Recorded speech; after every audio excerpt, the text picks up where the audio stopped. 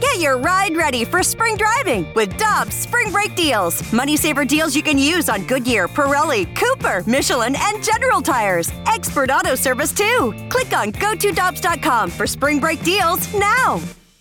For over 2 decades, E&B Granite has been St. Louis's trusted name for kitchen, bathroom, and outdoor space renovations that are guaranteed to bring new life into your living spaces. Their skilled team will provide you with personalized customer service, fast turnaround times, and prices you won't find with big box stores. Support local and schedule free consultation at enbgranite.com or call them at 314-645-9300, or better yet, stop by the showroom and explore their massive inventory. Again, that's enbgranite.com. Time now for the Balloon Party on the Tim McKernan Podcast. Presented by Dobbs Tire and Auto Centers on 101 ESPN. Yes. Welcome in. It's Balloon Party, 101 ESPN. Tim McKernan, Jackson Burkett with you for 1 hour of midday magic. Jeremy Rutherford's going to be in studio coming up at 10:45 because, Jackson, your St. Louis Blues have won 5 straight games. Higher than a pistol, Tim. Nice. And they'll take on the Blue Jackets to wrap up the pre-All-Star break portion of the season tomorrow night. You can hear that on 101 ESPN pregame, 6 p.m. JR joining us in studio at 10:45. But the first 45 minutes of this program are reserved for talking it over with the people. 314-399-9646. That's the text line presented to you by Air Comfort Service. And then, Jackson, we have the YouTube channel where Don Hoffman was waiting for you. Don Hoffman wanted to hear your takes. And he was waiting, along with Daddy B. Cookin, Roberto De Niro, I apologize, 69, Bishing about sports, A.J. Brown of the Eagles, and Martin Taylor, along with I Hate Paper Straws, all waiting to talk it over. I kind of share that sentiment now that I read the name. They're good for like the first 5 seconds. Yeah. But once they get a little very soggy. Popular down in Florida. I mean, yeah, it's the right move, but it's not as good as a plastic straw. No, you're going to be sideways with I Hate Paper Straws. Well, I like the purpose of them. I don't like sometimes the utilization. Sometimes the execution isn't all there. All right, your thoughts on paper straws, 314-399-9646, or you can just talk it over with the people in the YouTube chat, and they are fine Americans. Jackson, you have a Little Piddles weekend wrap-up? I do indeed, Tim. Okay. Why are you looking like there's a lion over where Mike Ryder is? So you just kind of peeked out nervously where Mike Ryder is sitting. Perfect segue into my first question. You wear a Blues shirt? That's right. Oh my gosh! Yeah, a little vintage. Look at that! A little vintage Blues gear. Look at that! Yeah. Well, Look at that! I was thinking the other day. I was like, I actually own 0 pieces of actual Blues gear. Oh no! Like real Blues gear. Like I have a St. Louis hockey. You go with the red from the mid-'90s. Yeah, I like this look. I mean, I don't like the red uniform thing, but in this T-shirt it works. Yeah. I don't know. 90s little. You're endearing yourself to the audience. This T-shirt could really say anything. I just like you the will look not be here on Thursday and Friday, by the way. No. You're going out to cover the Coyotes. Yes. Yep. Jackson's going to Scottsdale Thursday and Friday. Yep. Both covering the Coyotes and getting some boots on the ground for the Waste Management, even though it's a week before. Yeah, but you'll be previewing it for us. We're just making sure that the course is in good shape. So that means Marshy Marsh and his playful posse will be in here. That's right. He'll be staying here. Jackson, it's time for the weekend wrap-up. What is Jackson going to lead with? I always am wondering, what is he going to lead with after 48 hours away? Well, you were concerned that I was looking for some sort of lion, maybe a big cat in the somewhere in the studio, but that's because I was looking for Dan Campbell and the Lions. Oh, Segway City. It's transition time. That's right. Dan Campbell, what do you say? Do you think last night's NFC Championship was an example of Campbell just simply being outcoached, or the 49ers finally get right in the second half and the Lions just couldn't handle the onslaught? Do you think this is a one-time magical run for Detroit, or do you think Campbell has established a culture and the team can be in the same position next year? Jackson, so many questions, and all of them more wonderful than the next. Thank you. I have 2 emotional reactions to yesterday. I'm a little surprised at how down I was when the Lions lost last night. That was tough. Came upstairs from watching the game, and my wife goes, "What's wrong?" And I go, "The Lions lost." And she goes, "Oh, what did you bet on it?" I go, "I didn't. They just lost." And she goes, "I don't understand." I don't either. I'm kind of really upset about it. I'm really upset about it. I don't think I've had an emotional response to a game that didn't involve a St. Louis area team or something that I didn't have a financial investment in. I don't know when the last time that's happened, as a matter of fact, but that was the case. And then my other emotional response running parallel is it brought out Take Smiths. Yeah, boy, howdy. I mean, it's take time. Yeah. And sometimes take time is time for the dumbs. Often, I would say. And I would actually tell you, if I were placing blame on the Lions losing, it would be on a gentleman who wears number 8. I was about to say. You would agree with this? Well, I thought we were going to have a war. No. I'm not saying that. I'm just saying I thought you would go old Reynolds. Oh, you thought I was going to go there? Wow. Am I that predictable? I'm disappointed in myself. We just did a little 3-hour presentation a minute ago. Yeah, so one of the few times I talked on that show, right. I made that observation. It's hard to pick out when was your voice, but I picked up on it. I mean, that was what Dan Campbell, don't call him Dan Reynolds, Dan Campbell did was actually what he had done throughout the season. Right. That's been their modus operandi to go for it on 4th down. Now, you may say he needs to change it up based on the circumstances, and that's fine, but that is what they had done throughout the course of the season. Although, notably so, they didn't do that at the end of the first half, and he did kick a field goal and then proceeded to go for it on 4th down in the second half. But on 2 incredibly critical plays, Josh Reynolds has dropped the ball. I mean, this wasn't coverage. This was just drop. And therefore, even though it's kind of like saying the word yips, and as somebody who had the yips, I feel like I can say it. And that mine was the Steve Sachs, Chuck Knobloch disease from second base. Very tough throw, though it's at least 20 feet. And that was a case of a choke. I can't help it because I just don't think that happens in a different set of circumstances. And I don't say that with joy because I feel badly for him. But if Josh Reynolds makes both of those catches, which I think he makes 95 out of 100 times, agreed, I think the Lions are playing for the Super Bowl. So the results-oriented conversation that I think is the main contributor for the Dan Campbell Super Bowl costing decisions takes a couple of factors out of the equation. Number one, that's what they had done throughout the course of the season. And number two, they have, unlike Justin Tucker, the Ravens, and Harrison Butker, the Chiefs, a kind of crappy kicker. Similar to Packers fans being aware that the Packers have had a problem at kicker throughout the course of their season. So I've become a big Dan Campbell fan. I've become a Lions fan. It's absolutely bandwagon. I mean, like if the Lions weren't any good this year, you think I'd be monitoring the Lions? No, 100% bandwagon, but I'm really down. I'm not anti-49ers. I just was pulling for the Lions. And I think the play where I was watching it, I go, oh boy, was the Ayuk ricochet. Yeah, that was... Once that happened... And then on the ensuing Lions possession, I believe it was their first play from scrimmage, Gibbs fumbles, 49ers recover, and then it was just like, oh my goodness. If anything, I tip my cap to the Lions for battling back when it looked like they might wind up losing. And I'm sure a lot of people were thinking, holy crap, I have the Lions plus 7.5, and now I'm going to lose the bet, much less the Lions lose the game. But to me, if I'm going to pick something out and it's being shown right now while Dan Orlovsky talks, so for me, like this is an orgy.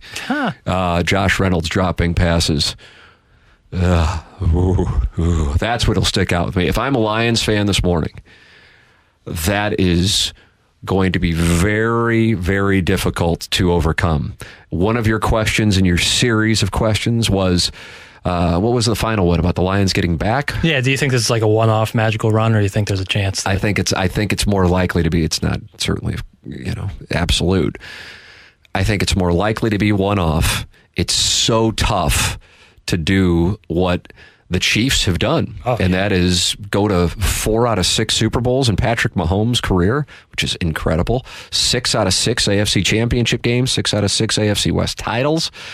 And so much of that is health, which then goes back to offensive lines, which Tom Brady had and now the Chiefs have for Mahomes. But the thing that I'll keep an eye on, and I will pay attention to this, is how the Lions play next year. We saw it in St. Louis 22 years ago. The Rams lost to the Patriots, and the expectations were, they'll be back. And then they went 0-6 the next year. And a lot of those guys, I don't say a lot, but some of the guys who I talked to said there was a real hangover from what happened in New Orleans 8 months earlier with the Patriots and losing that Super Bowl. And when you lose a game of that magnitude where you really blew it, it's tough to pick yourself up. Plus, you can deal with injuries that can make it difficult and all those other factors that teams deal with.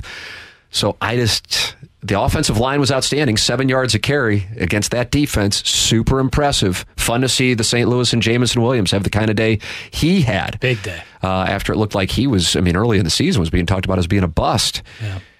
But I am concerned that will not be looked at as the moment that the Lions had to have to get to the Super Bowl, but rather the chance they had, and holy crap, we blew a 24-7 lead and became the first team ever in a conference championship game to blow a 17-point lead. That's what I think will be the case.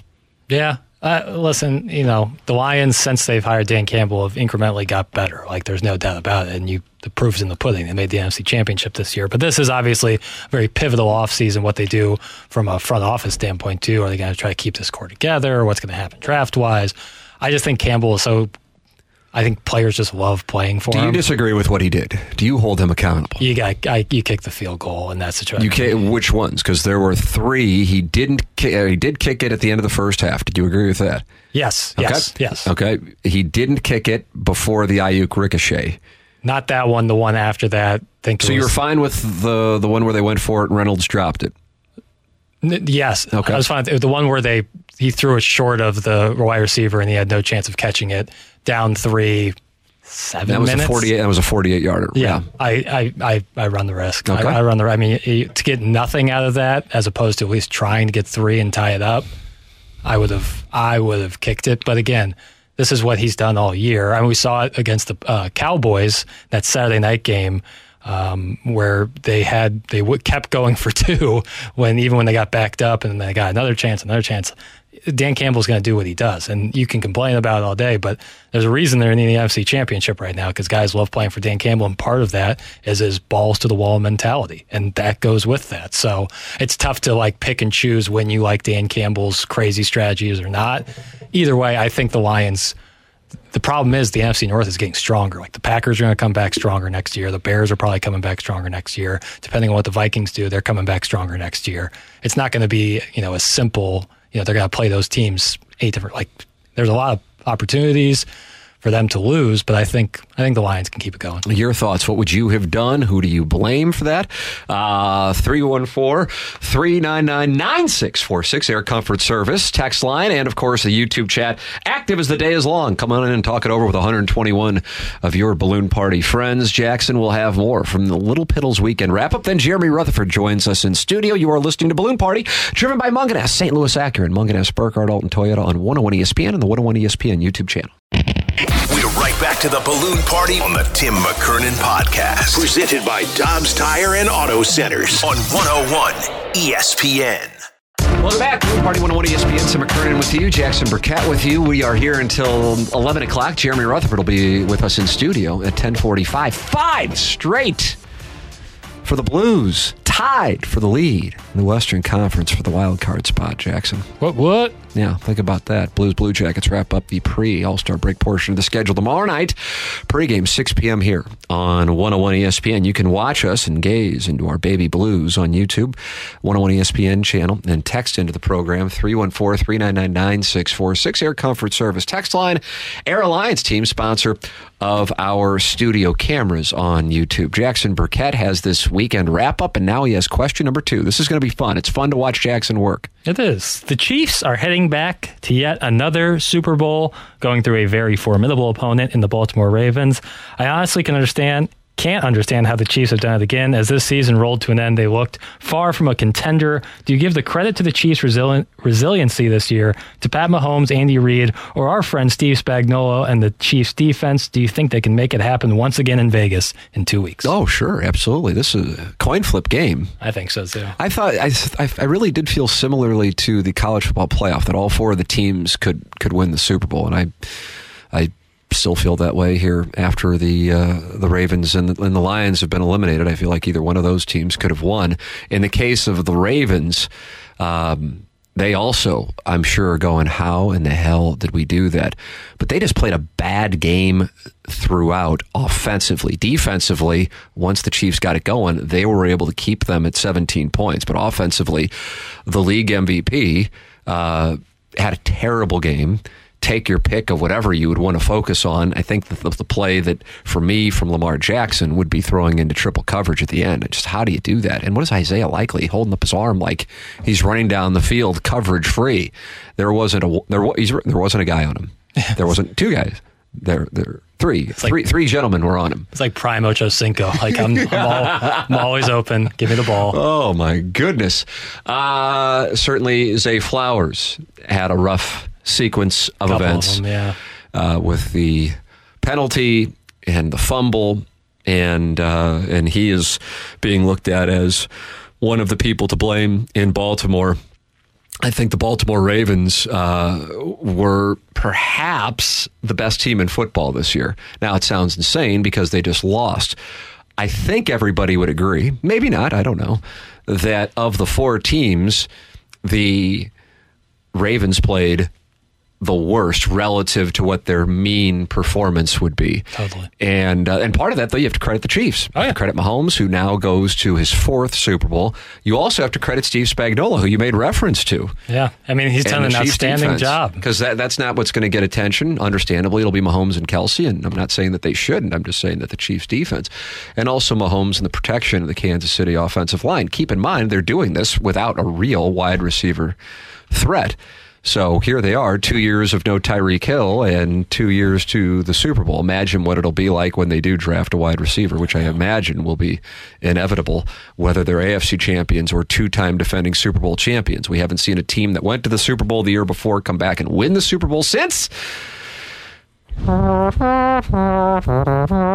more time, please. Oh, no. Were you distracted by my baby blues? It could be anything. A fly could come in here and distract me. They would be the first team to repeat, the first team who won the Super Bowl the year before, return to the Super Bowl to win the Super Bowl since. So repeat. Yeah. Pats? Yeah, but what year? I mean, that's a safe play. You can just throw that out. And definitely not. Might as well just throw a year out because clearly you don't know. Just get a puck on the net. Maybe 2011? 2004. God, I would always just throw out 2011. I think was the same. No. Well, either way, they didn't go back to the Super Bowl. Steelers, maybe. Yeah. So with that said, that's an incredible accomplishment. Totally. Also, I think there's for people, you're younger than me, but for people who have been around to see Brady and then see all that came before him, kind of going, yeah, we won't see anybody do what Brady and the Patriots did for that sustained period of time. And we probably won't. But Patrick Mahomes is in his fourth Super Bowl at the age of 28. Yeah. He's got a lot of time left. Yep. Should. Yeah. Hopefully, right. From a health perspective, because I love when kind of I liked having the Patriots around. It gave you an appreciation of what they were doing. Even if you didn't like them, then you would pull against them, or you may like them and then you would pull for them. So you kind of have an Alabama now rising up in the NFL. And also, the 49ers have been doing it. They just haven't been winning it. Yeah, they've been really good. They've been back for a while themselves. Yeah. I mean, this will be their rematch with the Chiefs, a game that I think a lot of 49ers fans felt like they probably should have won a few years ago. So with that all said, I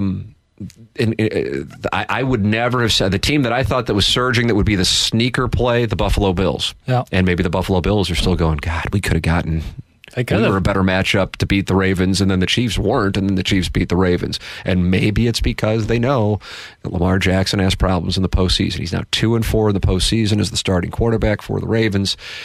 He's kind of getting a Dak Prescott-like reputation, and sometimes quarterbacks just get records and they don't necessarily have the blame. But man, he did not have a great performance yesterday, and Patrick Mahomes calmly was able to go up against that defense, in particular in the first half, and move the football. And once they were able to do that, they were able to keep the Ravens off the scoreboard with their defensive performance. And yes, as you made reference to, our old friend Steve Spagnuolo. Indeed, Tim. Yeah, we talked about the Patriots and the similarities with the Chiefs right now. And to me, yesterday was such an apparent example of it, because when you think to the Patriots dynasty and you say, all right, who's the best receiver they had? It's probably Randy Moss, but that was towards the tail end of his career. And then next is probably Julian Edelman, who is a guy who, had he not had Tom Brady and the Patriots, probably isn't as good of a wide receiver. I'm not saying he's not a great wide receiver. He is. But great offenses and great teams like the Chiefs and the Patriots have the ability to make guys who might be league average really, really good. The other similarity is obviously having a world-class tight end in both Gronk and Kelsey. But these teams, they do it with offensive line play, usually really solid defenses, and of course, an all-time quarterback. And we're seeing that right now with the Chiefs. And, of course, a great head coach. And Belichick and Andy Reid are probably the two best since 2000 to do it. So I think there is a ton of similarities. They have Mahomes on contract for seemingly forever. And if they can keep going with maybe a new wide receiver core, sky's the limit. We might have another Patriots dynasty in our hands. Question number 3, Jackson, on this weekend wrap-up. Jeremy Rutherford in studio at 10:45. Question number 3. You alluded to it with your last take there at the end. I like to give takes. Tweet them out. For sure. Lamar Jackson had some real issues in the second half against the Chiefs yesterday, as the opportunities to change the narrative on his playoff performances seemed plentiful, yet Jackson's playoff record has now dropped to 2-4. Do you think there's a real science behind choking when the lights are the brightest? Do you think Lamar is in that category, and do you anticipate him evolving as his career goes on? I don't know on the involving, but I certainly think it's possible. But yes, I do think that that's a real thing. And I think sometimes it is attached to a player or a team unfairly. And I think sometimes a player or a team's ability to rise to those occasions can be underestimated. Yeah.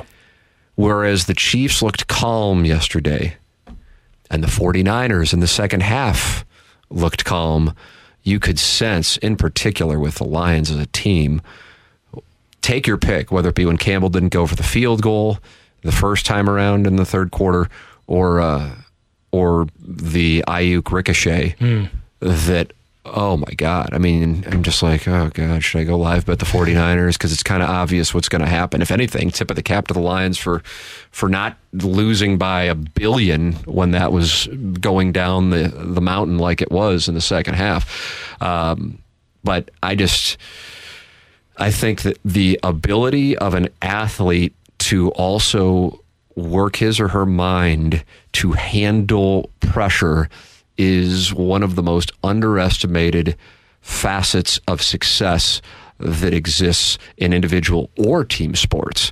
Because if you have a quarterback who, as the story goes with Joe Montana in the huddle before they drive down the field against the Bengals, hey, look, I think it was John Candy, he pointed out in the crowd, to convey to his team the cool. Or Patrick Mahomes doing what he did yesterday against that defense in that atmosphere.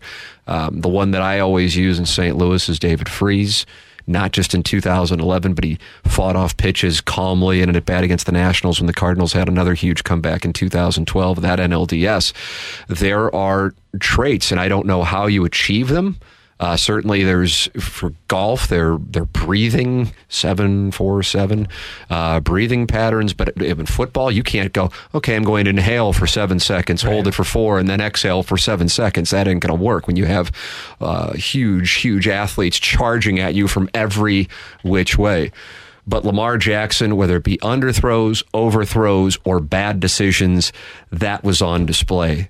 yesterday. And Josh Reynolds, that was on display yesterday. The thing with Dan Campbell is he did that throughout the course of the year, so I don't view that as a choke. It just was on the grandest of stages for his career. But that behavior was consistent with what he did throughout the course of the year, and obviously it worked throughout the course of the year. Lamar Jackson, that was not the guy we saw who will be the MVP. And the same goes for Josh Reynolds, who certainly is not as big of a name as Lamar Jackson. But like I said, the chances of Josh Reynolds dropping passes like that during the regular season, I would say, would be less than 5%. And yet that happened twice. And I think that actually was the game-defining player from yesterday's NFC Championship game. 10:31 in St. Louis. This time check brought to you by Clarkson Jewelers. Jeremy Rutherford's going to join us coming up at 10:45 as we talk about this Blues 5-game winning streak. Jackson continues with the weekend wrap-up next on Balloon Party, 101 ESPN. This episode is brought to you by Paramount Plus. An unlikely friendship begins in the Paramount Plus original movie Little Wing, starring Brooklyn Prince with Kelly Riley and Brian Cox. Reeling from her parents' divorce, Caitlin steals a valuable bird to save her home, but instead forms a bond with the owner, leading to a new outlook on life. Little Wing, now streaming exclusively on Paramount Plus. Head to ParamountPlus.com to try it free. Rated PG-13. Hey, it's Kaylee Cuoco for Priceline. Ready to go to your happy place for a happy price? Well, why didn't you say so? Just download the Priceline app right now and save up to 60% on hotels. So whether it's Cousin Kevin's Kazoo Concert in Kansas City, go Kevin, or Becky's Bachelorette Bash in Bermuda, you never have to miss a trip ever again. So download the Priceline app today. Your savings are waiting. Go to your happy place for a happy price. Go to your happy price, Priceline. We're right back to the Balloon Party on the Tim McKernan Podcast. Presented by Dobbs Tire and Auto Centers on 101 ESPN. Welcome back. Balloon Party 101 ESPN is brought to you by Munganess St. Louis Acura, Munganess Burkhardt Alton Toyota. I'm a client there, Jackson. Why don't you become a client? Certainly. I've been there many a time. All right. I'm with you now. I'm starting to believe you. Jeremy Rutherford's going to be in studio in the next segment. We welcome you to participate in the show. 314-399-9646. Air Comfort Service text line. And then the YouTube chat was very active, and I like seeing that. I like seeing guys like Bourbon Snob talking to Tiny Pee-Pee while Droid Effects gives his thoughts. And 144 people in there just talking it over, becoming friends. Friends of the feather? Indeed. How could they not be? Thank you. Let's see. How about this? Apparently, there's a study of Mahomes' heart rate. When he has the ball in the fourth quarter with the game on the line, his heart rate actually goes down. It goes up when he's on the sideline because he can't be in there to do what he does, and it makes him anxious. He's a cold-blooded assassin. That's from the 617. I love stuff like that. Yeah, I figured you would. I'm a guy who wears a Whoop. If you're watching on YouTube, you can see it, and I love tracking my data. Look at those hands. Oh, my God. These are the hands of a 6-year-old boy. Yeah, they are. It is pretty wild. They might be a little small for a 6-year-old boy, actually. Yeah. But either way, I wear a Whoop, and it gives me an idea of when I get a good night's sleep. Beware for the Tim McKernan Show podcast, Jackson. Did you sleep well last night? I slept well, yeah. But I have a meeting at 1 o'clock, so you're safe. But we'll be on at youtube.com/TMASTL coming up at about 11:10. That's anything goes in there on the Tim McKernan Show podcast. Jackson joins me for questions from the audience. Send yours in and your hate mail, criticism, questions, observations, anything's welcome. TMCKERNAN at InsideSTL.com. And it monitors heart rate. And so I always will notice if I'm playing for a lot of money or if I've got a lot of money on something. It wouldn't be a lot of money to you, but for me, right, when I'm playing for like $10, you know? Yeah, I mean, come on. I know, but for me, as a meat and potatoes doesn't even guy, get me out of bed. I'm worked up. While Mahomes, he's chill. I love things like that. Like Justin Thomas, when he won the PGA at Southern Hills, he pulled up his Whoop stats and saw where his heart rate was, and I'm just like, yeah, I mean, there's guys like in the D flight of the club championship that are wetting themselves over a putt on number 2 green. You know, it's a different construction. I'd like to put that kind of monitor on like Freeze and see what it was doing in 2011. Yeah, you talked about that in the last segment where it's like it's not something that can be taught. It's something that is like forged out of like there's always the talk like who wants the ball at the end of the game. Yeah. There's a lot of people who tell you they want the ball at the end of the game. But there's a very, and I mean very small amount of people who actually want the ball. Well, Brooks Koepka, for example, I recall, in a team unifying comment in advance of the Ryder Cup, said there are a lot of guys who may say they want to be out there with the Ryder Cup on the line. I actually do. Yeah, the Brooks Koepka Leadership School. But the thing is, he's like, I'm going up against Tiger Woods on the back nine at Bellerive for the PGA Championship. Fine, don't care. Yeah. That's the guys like that. I call them killers. I use it in a positive connotation. Jackson, do you have another question? What are we, question 4? Is that what it'd be? We are question 4, Tim, and it's time to move on to the Blue Note. This Blue Note team is higher than a pistol, and there is no denying it. With the Blues winning 5 straight, what have you seen over the last 2 weeks that weren't there during the earlier parts of the season? Also, if you had to bet right now, do you think the Blues get into the playoffs? Man, that's such a good question, and then I'm flipping, I'm flopping. Man to the test. I have an obligation. You I have took to. a blood oath. You do. It's bigger than the Hippocratic Oath, I would say. I would agree with you. My answer is no. All right. Listen. 314-399-9646. But you know what? I want to be wrong. You know what? I'm rarely wrong, unless you want to point out 5,000 different instances of me being wrong. But those were my fault. Thank you. Yeah. Finally. All right. Maturity on your part. Right. Look in the mirror, kid. Thank you. Here's why. What has changed over the power play, number 1. Number 2, how about going to Joel Hofer yesterday? How do you do? I know you probably aren't the person to ask that question to, but I'm just asking. Do you not see my T-shirt? I do. I'm locked in. I got cup fever. But, he gave up 3 goals, but that save in the 3rd period, sweet mother of mercy. At the same time, the Kings missed some opportunities. Of course, the Blues did on their end as well. But either way, it's 3 goals, but it's the saves when they've gotten them. It's also the disparity in the number of shots that they have been facing versus the shots the Blues. I just don't know if what they're doing is something that they're going to be able to continue to do. At the same time, to argue with myself, please. I think this started when they had the series of opposition right after Christmas with the Stars, the Avalanche, and then the Penguins. Then they beat the Canucks in St. Louis, beat the Canucks here recently, of course, on the road. But I think getting through that stretch successfully, and then all those teams from the Eastern Conference coming in, they really should have gotten 2 points against the Bruins, did get 2 points against the Rangers, and then they picked themselves up after 2 of maybe their more disappointing back-to-back performances against the Flyers and Caps, beat the Capitals, and since then they haven't lost. But you know what? Here they are on the verge of the pre-All-Star break portion of the schedule coming to an end tomorrow night against a bad Columbus team. Really hope they can get that one. And if you would have been telling many Blues fans that they would be in a playoff spot, potentially having the top point total for the wild card in the Western Conference as the All-Star break rolls around, I wouldn't have believed it. I just didn't expect that. Yeah. Also, considering where they were at different times of the season, and that Craig Berube wouldn't be the head coach, and yet they're in that spot. Right. That's another part of it. It's, the big thing was power play and comebacks, and we've seen both here with Drew Bannister. So, again, I don't know if it's sustainable. I hope it is. It's kind of an outlier. It's kind of the opposite of last year, kind of the opposite of the first portion of this year, but they're getting them. They're winning in overtime. The Kings are not, and they got them yesterday, and it's super fun to watch, and I hope I'm wrong. But if you ask me to be honest, I'm not just going to go, I'm on the Blues station, and therefore I shall say yes.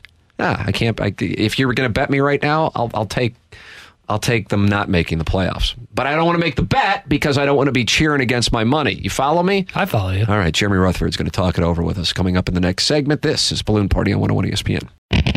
We're right back to the Balloon Party on the Tim McKernan Podcast. Presented by Dobbs Tire and Auto Centers on 101 ESPN. Welcome back. Jeremy Rutherford's in studio. And Jackson, I know you have a bunch of questions. Yeah. Hit me, Jackson. But before you get to along the lines of the theme we've had on the program, kind of an accidental theme, but isn't that really what the whole show is? An accident. A hideous, hideous accident. Right. I had the non-ling, Kevin Lorenz, just texted me, and he goes, who would JR say in his career you've seen who also are kind of cold-blooded killers, like take your pick of Patrick Mahomes, Brooks Koepka. I make the reference to David Freese. Anybody stand? I mean, Binnington might have to go into that category, I would think. I think he's right up there. Yeah, I really do. You suggested Oshie. Yeah, Oshie's a great one. Yeah. No, let's start with Binnington. Yeah. I think he's a good one. I remember vividly standing at his locker stall when he made the comment, "Do I look nervous?" And it's like, holy smokes! And then what was it? Not too long after that, he was like, "Who's Jim Montgomery?" when they mentioned the Dallas coach at the time. So, for sure, his one-liners, speak to the cold-bloodedness, but his play also. And then Oshie too. And quick backstory, I'll never forget. So that was at the Olympics in Sochi, right, when he had all the shootout goals, and I had to go do a home refinance. Do you have any people you recommend for home refinance? I did. Yeah. So I'm getting ready to go do a home refinance, and my boss says to me, "Hey, you don't have to write anything. Don't cover the Olympics. Don't do anything unless a Blues player does something." How about that? So I'm watching Sochi, TJ Oshie at the Sochi Olympics. And you're like, I guess I got to go to work. I guess I got to go cancel my home refi and go write this thing. How about that? Yeah, that's sick. I'm trying to think of guys in Blues history that are synonymous, and I'm sure some people will immediately, I'll go into the text inbox. Yeah, let's see what they say. Yadier Molina's a nice play, by the way. I just saw that in the text inbox. For sure. Air Comfort Service text line.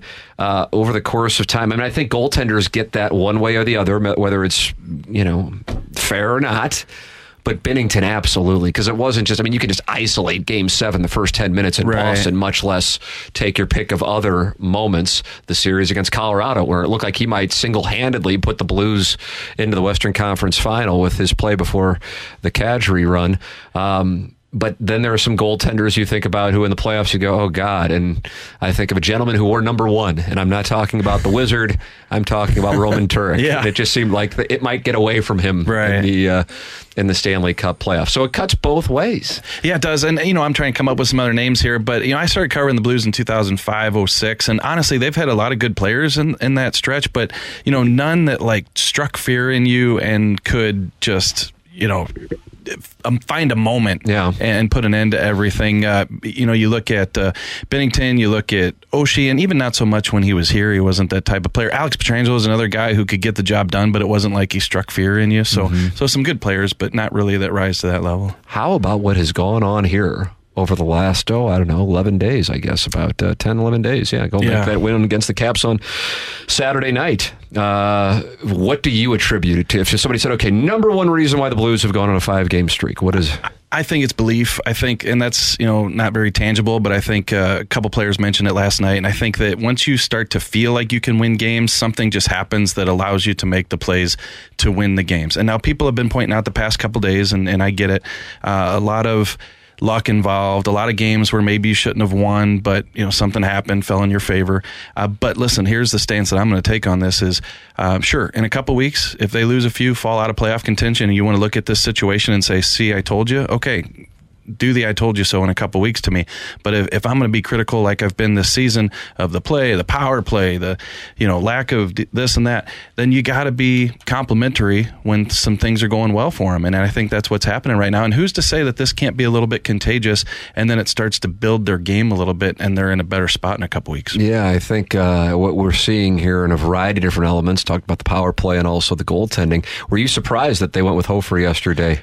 Were you expecting that? Yeah, a little bit, but I think that they've got the plan in place, right, and they've been following it, I think, to a T. Even when it's working, yeah, it's making working. These guys go out there with fresh legs. And I think it's the biggest thing. Let's when we talk about the goalie usage, let's look back to last year when Binnington played 60 games and probably wore down there a little bit at the end. I know he wants to play that many, but they got to do what's best for the team. And as long as Hofer can handle it, why not bounce back and forth? And so we'll see probably Binnington tomorrow night, as you would expect, heading into the break, and then you got the 10 days off, and then you probably hit the reset on the goalie plan. But I think they've worked a lot of good wonders with this situation. I'm not saying he is the reason, but the guy wearing the C on his sweater is automatically going to be in the limelight. That's just the nature of the beast. And man, talking right around before that stretch of playing some really difficult opposition around Christmas, you were looking at Schen's statistics and going, oh boy. Yeah. And here as of late, he has been the guy. And certainly the overtime goals are going to be a focal point, but it's been more than that. And he felt like his game was trending in the right way.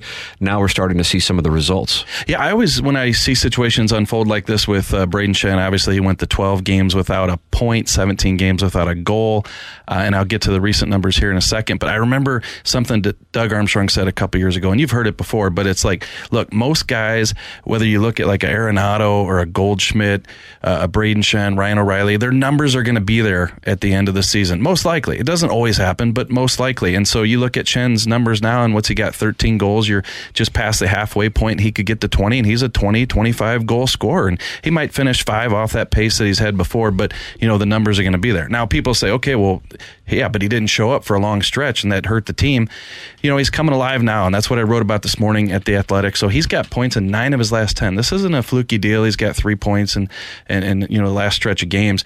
So we're going to focus on the overtime winners. That's what's making the highlight reels. But I think that, Tim, there's more to it. He's playing well. And the one thing Drew Bannister keeps saying with Shen is the better defense is leading to the offense. So they got his game where the defense has improved, and now it's creating some offense. Jeremy Rutherford in studio. He's with us every Monday here on the program, and what a treat it is for us today where he comes in studio to talk it over with us, and maybe we'll have an opportunity for you to send in your questions at 314-399-9646. I'll take a look in the YouTube chat as well. Something that I think may fly under the radar, and you listed it as your number one reason here for the Blues surge in this 5-game winning streak in a column on The Athletic, which I took a look at this morning before doing TMA, is Colton Parayko has gotten a lot of positive attention this year because we're used to so much negative attention, but you also went out of your way to point to his partner out there and the job Nick Leddy has done with the Blues and what's going on there. So give me some statistics, some idea of what's going on with these Blues defensemen, many of whom have been on the receiving end of criticism. Yeah, sure. I think you just fall into these tracks where you point out the 2 or 3 players that are the reason why the Blues are playing well, and Colton Parayko gets mentioned a lot, and deservedly so. Look, he played, 25-plus minutes in each of those 3 road games, the 2 Western Canadian cities and Seattle, and then you look at last night, I think he was 24-10. You know, so he's putting up some offense, but more importantly, he's the guy on the back end who gets that credit for logging the big minutes and shutting down the other team's top guys. But you can't have that conversation, I don't think so, Tim, recently without talking about Nick Leddy also. I give credit to Luke Crack on the stat yesterday. He had it, and then I used it also in my story.